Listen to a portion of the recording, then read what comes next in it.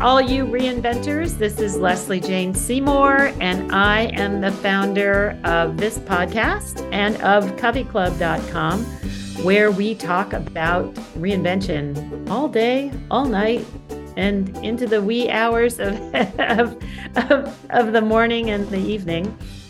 And I hope that if you are serious about reinvention, you will realize that doing it all alone is not a good way to go. Come join us. We actually have a club where you can be with other women just like you who are in the process of reinventing, and you can be held up by them, and you can be counseled by them. You can be held accountable by them to make sure that you are moving forward. Anyway, today I want to tell you about Rebecca Weber. She's a journalist and writing coach who has covered social justice, the environment, the arts, and travel for CNN, the New York Times, Dwell, and other publications. And she hosts a podcast called Writing Coach. And we're talking about how you can transfer or change out of whatever you're doing, banking, law, whatever it is that you've done in the past or currently are doing, and move into the writing area. She has figured out, unlike a lot of us former magazine people, how to make a decent living by balancing different pieces. You're not going to be rich, but if this is something that you want to do at this point in your life, there is a way to balance the pieces you love to do, which are going to pay less, with the pieces that you don't want to do, but that will pay more. And then other things that will actually bring in an income and support you. So this is Rebecca Weber. Welcome, Rebecca. Thank you so much for joining us today. Oh, thanks so much for having me. It's a pleasure to speak with you. So let's talk about your personal reinvention. Where did you grow up and how did you get started?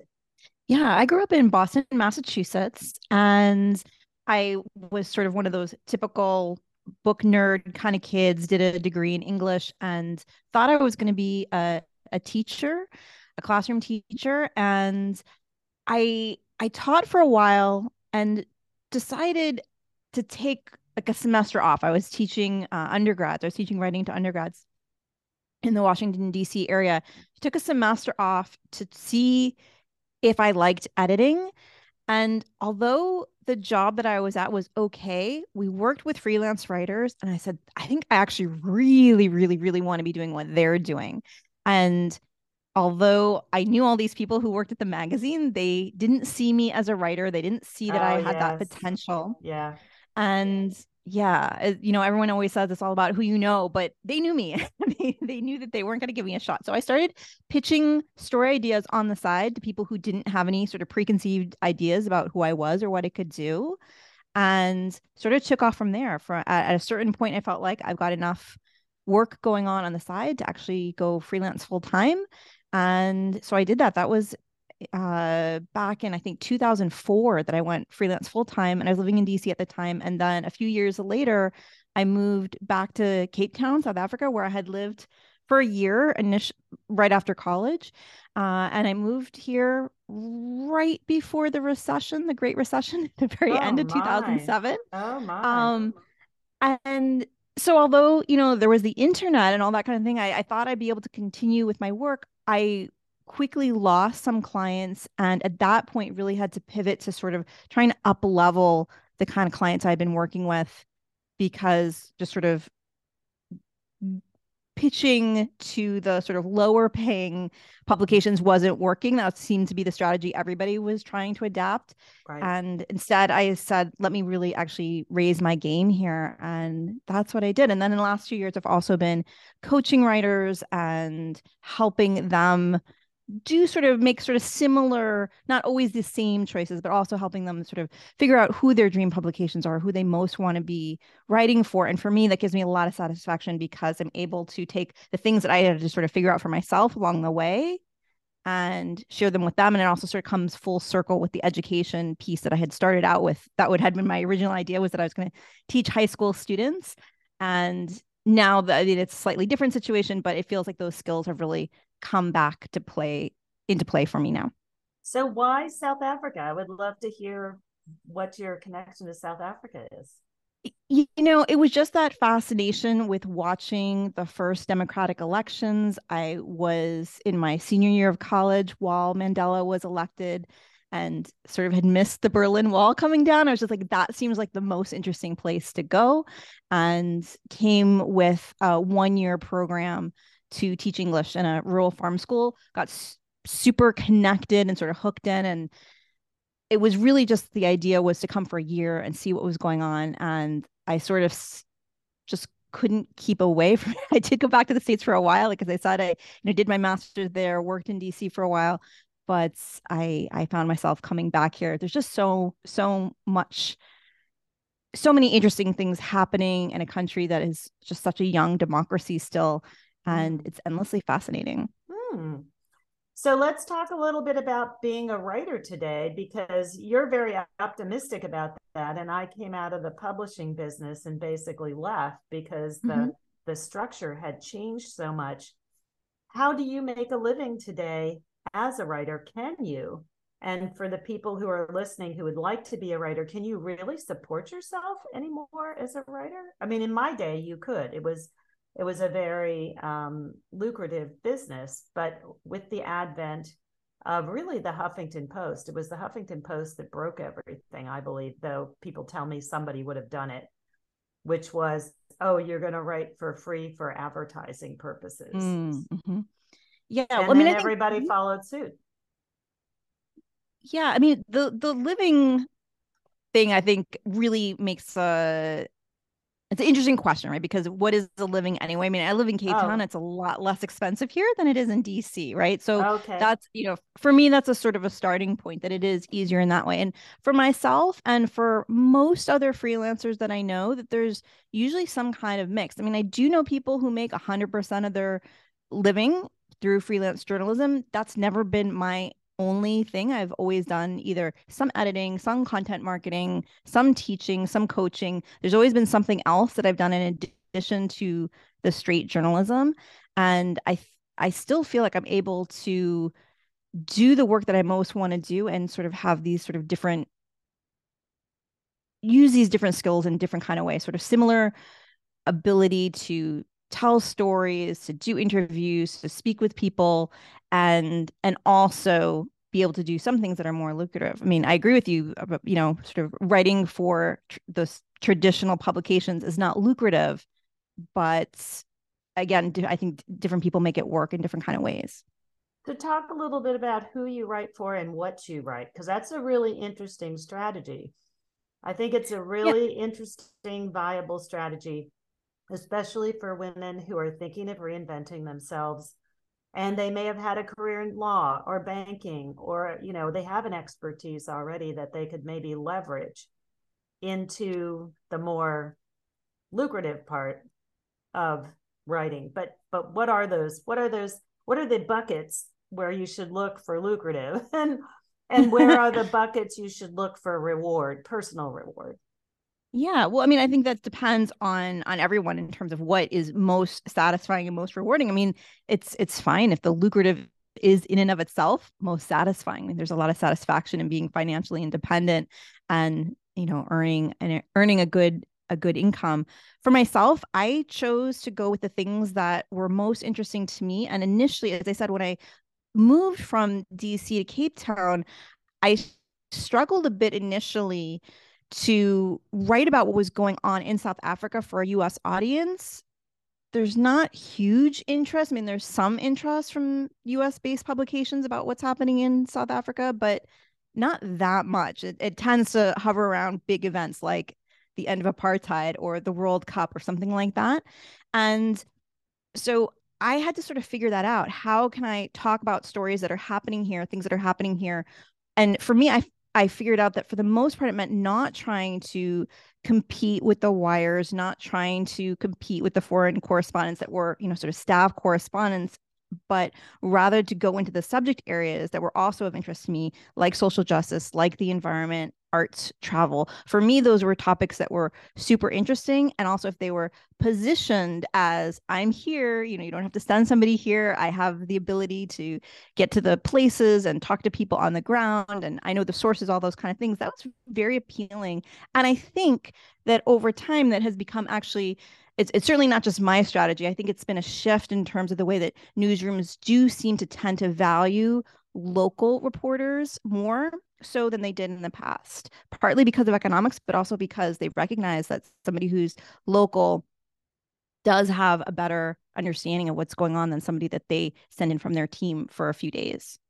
Yeah, I think that's a big learning.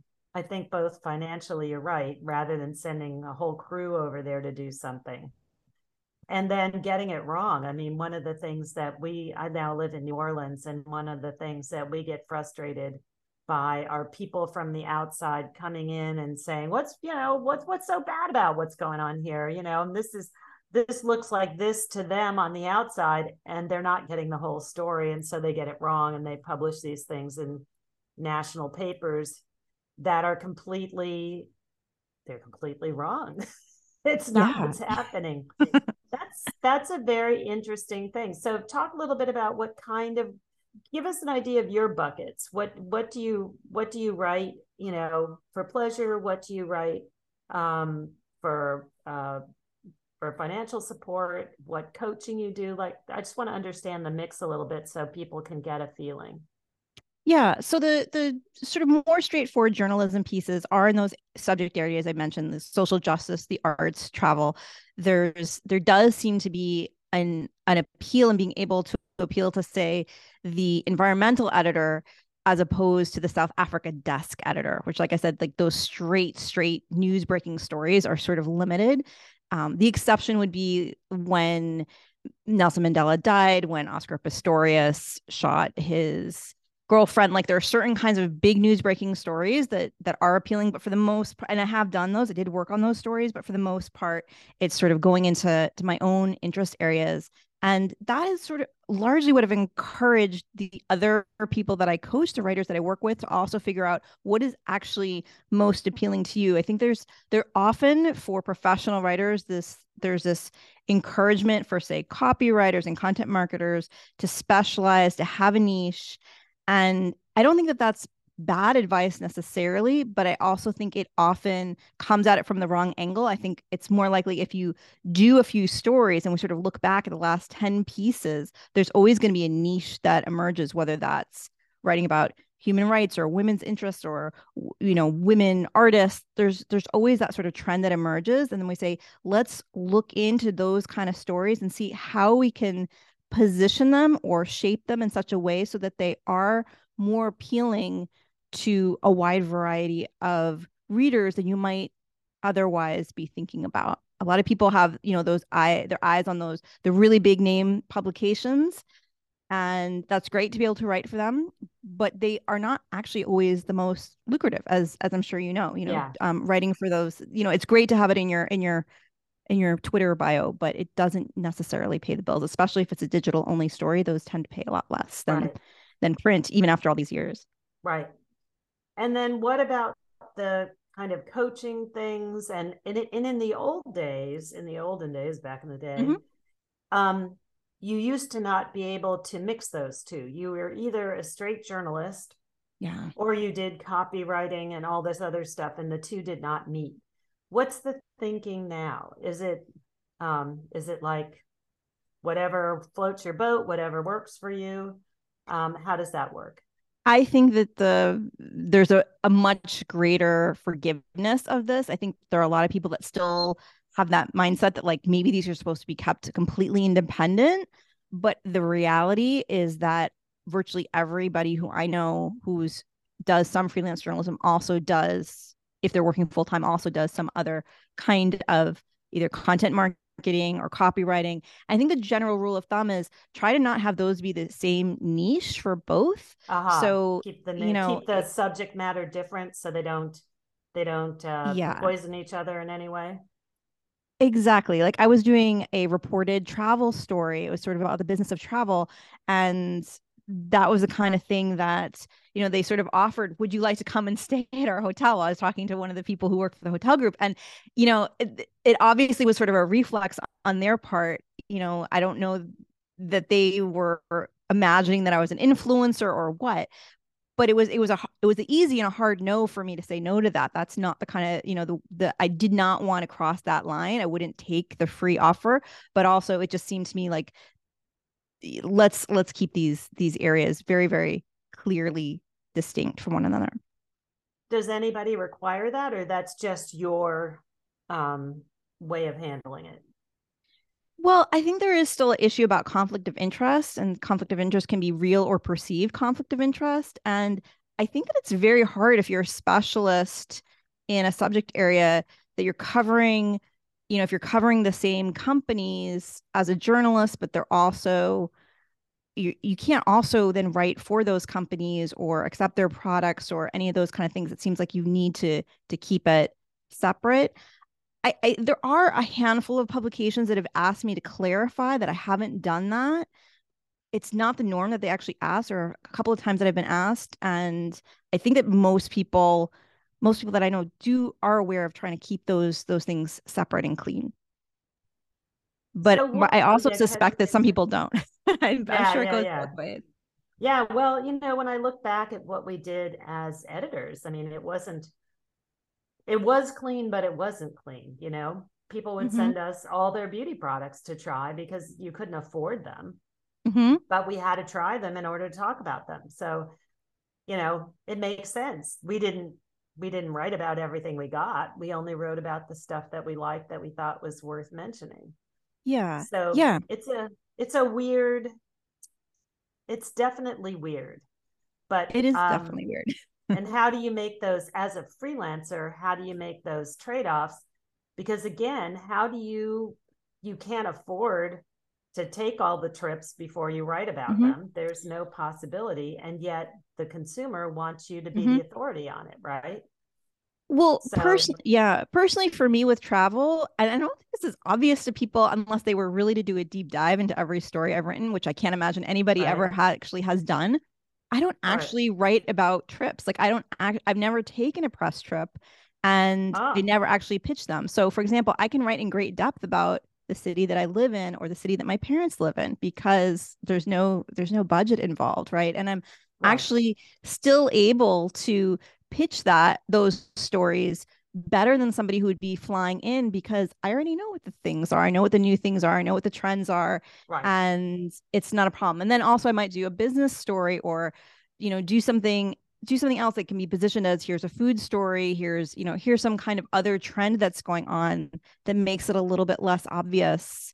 And I should also say is that at least in the this is this is sort of a generalization, but for the most part, editors in the US assume that I can report about anything in Africa, even if I've never been there. I can get on the phone just as easily as they can. And so there is a lot of that remote reporting that happens now, maybe more so than in the past when there were bigger budgets.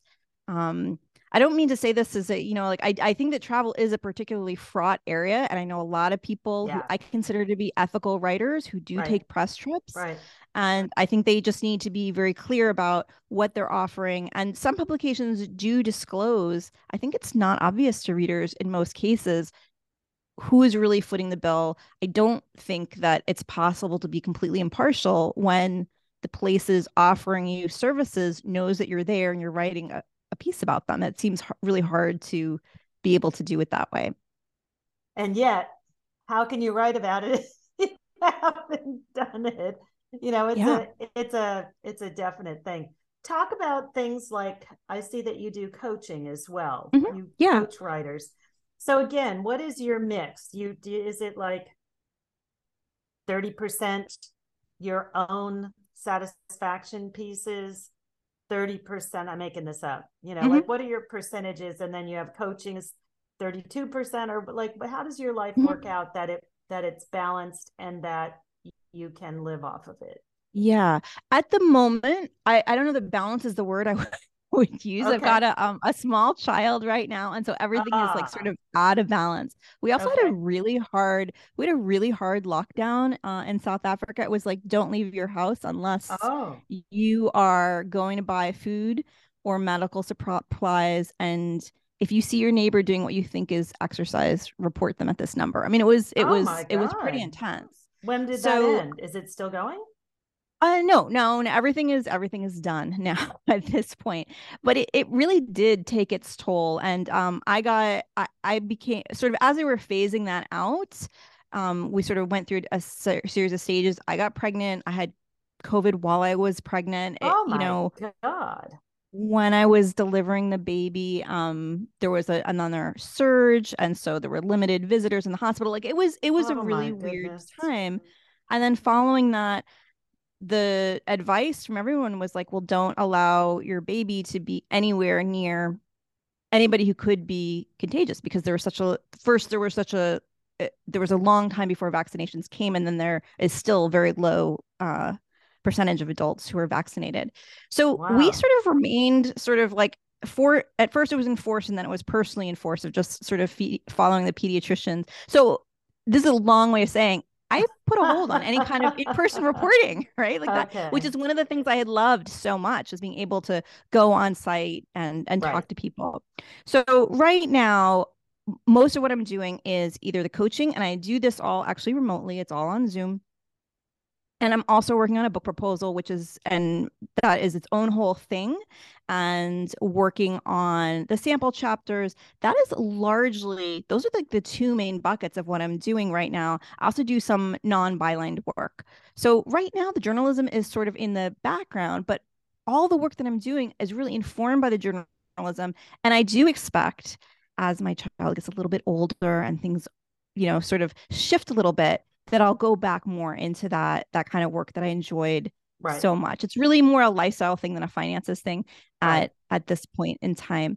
Um, the coaching itself, I work with people all over. This has like been one of the phenomenal things for me about, I always, sort of worked remotely, but not as remotely as it is Right. right now. Right. And many of the people that I work with are either freelance writers, sometimes they're journalists, sometimes they're making a career switch.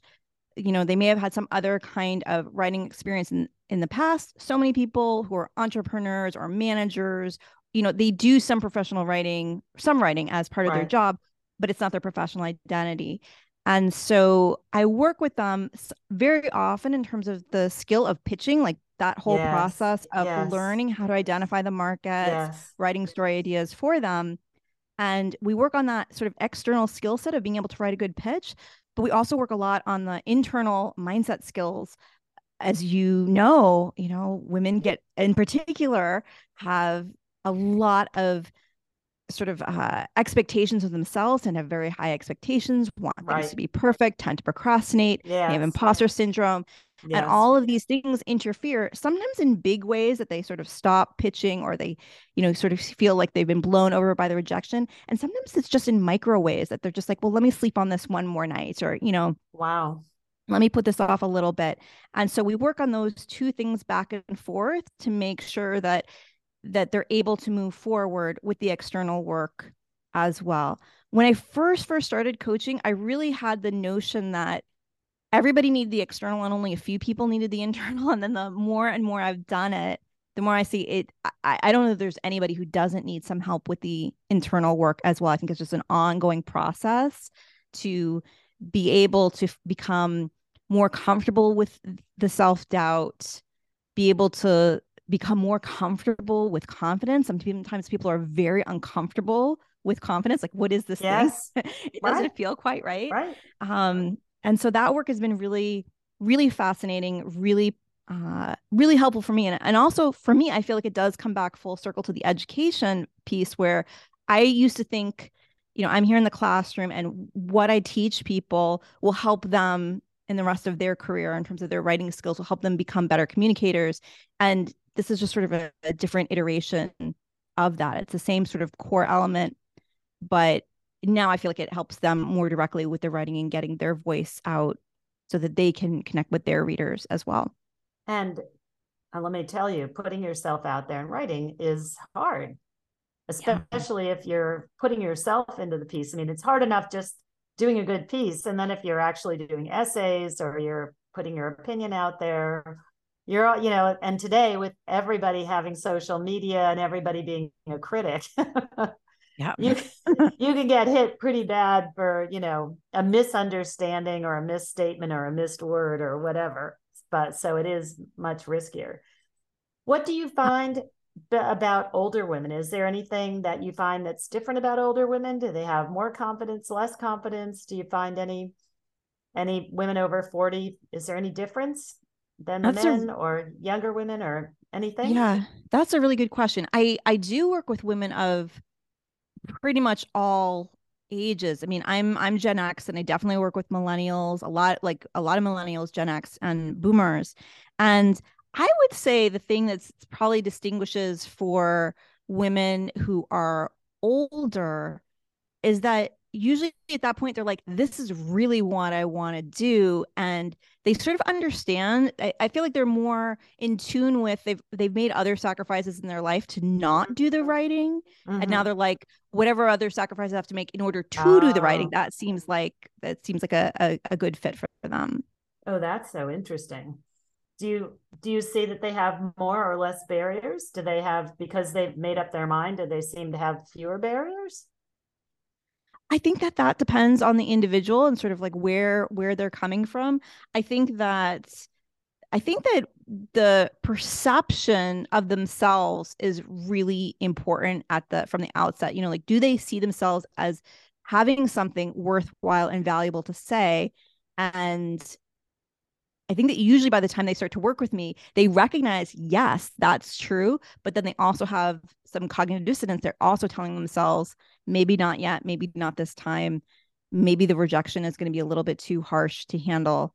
And so we sort of have to get into that space of becoming comfortable enough with the discomfort to be able to allow them to keep moving forward. It's like it's going to be painful if they don't do the work, right? Usually, Right, usually I think that later in life they're like, I really got to do this. This isn't going to happen in 20 years. This is not going to happen. They can't right, defer it necessarily on their generation. right. So as we pull to a close here, let's talk a little bit about, what sort of tips and tricks, if there are women listening who are thinking, wow, I want to do what she does. Mm-hmm. What are your like top three tips and tricks you would tell a woman like me, been Mm-hmm. around for a while? I'm not a newbie. Yeah. What do I need to do to make it all happen? Yeah. I think that one of the things that is worth reminding professional writers like yourself as well, but especially for people who are new, is that the the first draft of anything is just the first draft of the thing that you're working on. I think a lot of times people who are newer to professional writing have an expectation that it should be good and they really Oh, want it to be good and they've had some experience of it being good at some point. And I feel like professional writers are more used to the fact they've just done so many lousy first drafts that they sort of are like, yeah, this is just the part we have to get through. And then we can right, go back and rewrite. right. Yeah, I always coach people. I don't coach writing, but I coach people who are having a trouble, like my kids or whatever. I just say vomit onto the page. Whatever the thing That's is, it. what just blah, no periods, no punctuation, just get it out. And then you Yeah. can look at it from there. But if it's not out on the page, you don't know what you're working with. Yeah. Yeah. I mean, nobody actually wants to read a transcript of what we think. The way we think is like, it was just like a mess. But once we Right. have it there, it's very easy to pare it back or say, here's a gap. Let's fill this in. But if So yeah, I think if it's not there, you can't do anything with it, right? exactly. There's that figuring out what you're going to say, and then there's figuring out how you're going to say it. There And you go. yeah, Okay. so I think that's the first one. And then I would say for somebody who's interested in writing for publications and writing sort of getting published in that traditional way, I really encourage people to think about the publications first. This is actually sounds like really generic advice because editors always say, I'm sure you always told your writers, read the publication Oh God, first. yes. And they And then didn't. And they would and they send me, didn't. I was doing Mary Claire and they would send me the letter that said, I love reading Glamour magazine. Oh my Here, gosh. and you'd be like, oh man, at least know who you're sending it to. Like, don't cut and paste like this, ding. Yeah. That's the worst. But I think that cut and paste aspect is really problematic, especially if you're wanting to break into those big name publications. It's not just reading the publication, it's analyzing, it's figuring out who are Yeah, these readers. How does a Glamour reader distinguish from a reader at Marie Claire or from the right. Times or from the Post or wherever it is? It could be the same core story, but it will be presented in a really different way. And then Hmm. once you really understand which section of which publication you're writing for, only then start to put together the story idea. I don't know if that's necessary for staff writers, but I guess staff writers actually already understand the publication they're writing for. They would never Yes. write Yes. as if they were writing for their competition. No, no, that's the whole thing. That's why you have staff writers, if you can afford them, is because they already know the headset and the mindset, Mm-hmm.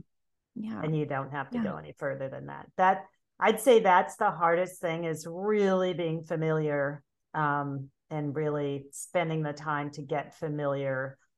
And don't read just five. You need to go Yeah. back and read a couple of months of whatever it is you're dying to write for. Yeah. And one of the follow-up hacks that I like for that is that nowadays all the sites have got some kind of newsletter that you could sign up for. And so you'll start seeing in your inbox either every day or every week, here are the stories that we're promoting, and also here are the stories that have done really well. And that's Yeah. that's not a substitute for reading everything else, like, but it sort of keeps it fresh and helps you see where there's editorial changes or pivots or that kind of thing. Or holes. Yes, and holes. What are they Okay. missing? That's like one of the favorite things. It's like, if you read a great piece and you're like, but they forgot to do this part. It's not just an internal critique. There's your opening. There's the thing that you could actually develop into a pitch for them. Correct. And how do you find who you should pitch to anymore when there are no mastheads? We used to have mastheads in magazines, and you could look at the person who handled travel, or you'd find out who they were. How do Yeah, I you mean, find out who to pitch to anymore? look, I think that the one thing that's really different now is that there are so many online writer groups that share this information. A lot of these groups, if they're on Facebook or sometimes they're paid professional organizations, they'll have like a Google Sheets that everybody will go into and share that info. Once you find out the email formula for a publication, you usually can figure out who it is. I sometimes just call the receptionist's job is actually to, confirm, is this the right person? Is this their email? And most people are on Twitter or LinkedIn. Do they There's receive there's pitches that way on Twitter or LinkedIn? sorry, I wouldn't, thanks for asking that. I wouldn't recommend pitching that way. Occasionally they'll say in Twitter, like, like DM me, but it is a way to figure out who is the person who has that job. And then once you know the name or the title, then you've got like one more piece of the puzzle. And you can either confirm with the receptionist, figure out what the email formula is, ask in one of your writers group, is this the right person? There's a number of ways then you can sort of confirm that you've Uh-huh. got the right person. So my last question for you, Rebecca, is what are some of the groups that people could join if they're a newbie that Yeah, that would have that information? if somebody is relative newbie, I would recommend that you check out Facebook. There's a lot of groups that are on there. If you start searching for them and putting in sort of the keywords of the kind of groups that you're looking for, there's a lot on LinkedIn as well. There's Study Hall, which is an interesting group that is definitely not just for newbies, but I think it's nice actually to be in a group where you're relatively new and there's a lot of people that can help you along the way as well. There's a lot of actually quite experienced and veteran people in there as well. So what do I Google if I'm looking for groups? Do I just Google writing groups, or what do I Google? The sorry, the part of the reason I'm hesitating is that Oh, one of the big groups that's actually on Facebook is that they're sort of like Fight Club. One of their rules is that you're not actually supposed to mention the name of them. oh, for Um, goodness sake. Are you kidding me? Oh my God. yeah, Why it's is um that? it's They it's just don't want to be specifically yeah. inundated? It's specifically for writers who are women or were socialized as women, and I'm just a little reluctant to say their name on the Oh, podcast. And I'm oh, I sorry. don't want That's you to get like in trouble. Okay, I just didn't understand why you were yeah. telling me your name was. I do not want you to be excommunicated because of this podcast. I mean, I feel Okay. like if anybody wanted to reach out to me, I can add them on Facebook. But Okay. All right. So, Rebecca, with that why don't you tell us where people can reach you and find your services? Yeah, I think probably the best way to connect is actually through my podcast. Since you're listening here, host a show called the Writing Coach Podcast, and you can find it on any of the podcast apps. Whatever you're listening to this in, it'll be there as well. And then at a certain point, if you get to know her really, really well, you can get the secret handshake word. All right. Thank you so much, Rebecca. I really appreciate it. Thank you so much. I really appreciate the opportunity.